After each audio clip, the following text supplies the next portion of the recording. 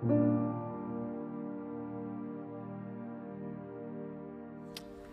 there, everyone, and welcome to our 21 days of prayer and fasting. This is day 16, and I hope that this time has been encouraging. It's been fulfilling to your soul and has also stretched you. And in day 16, our topic is actually going to be learning and living with expectation.